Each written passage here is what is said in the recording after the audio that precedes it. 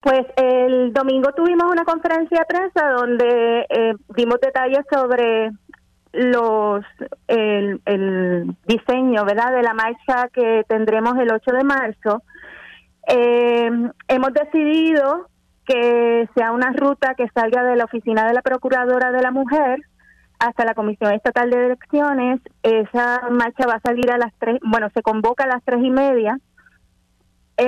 Y además de presentar como reclamo nuestra preocupación por la falta de atención al tema de la violencia de género, también estamos aprovechando la oportunidad para conmemorar los 50 años de la celebración, los más de 50 años de celebración de esta actividad en Puerto Rico.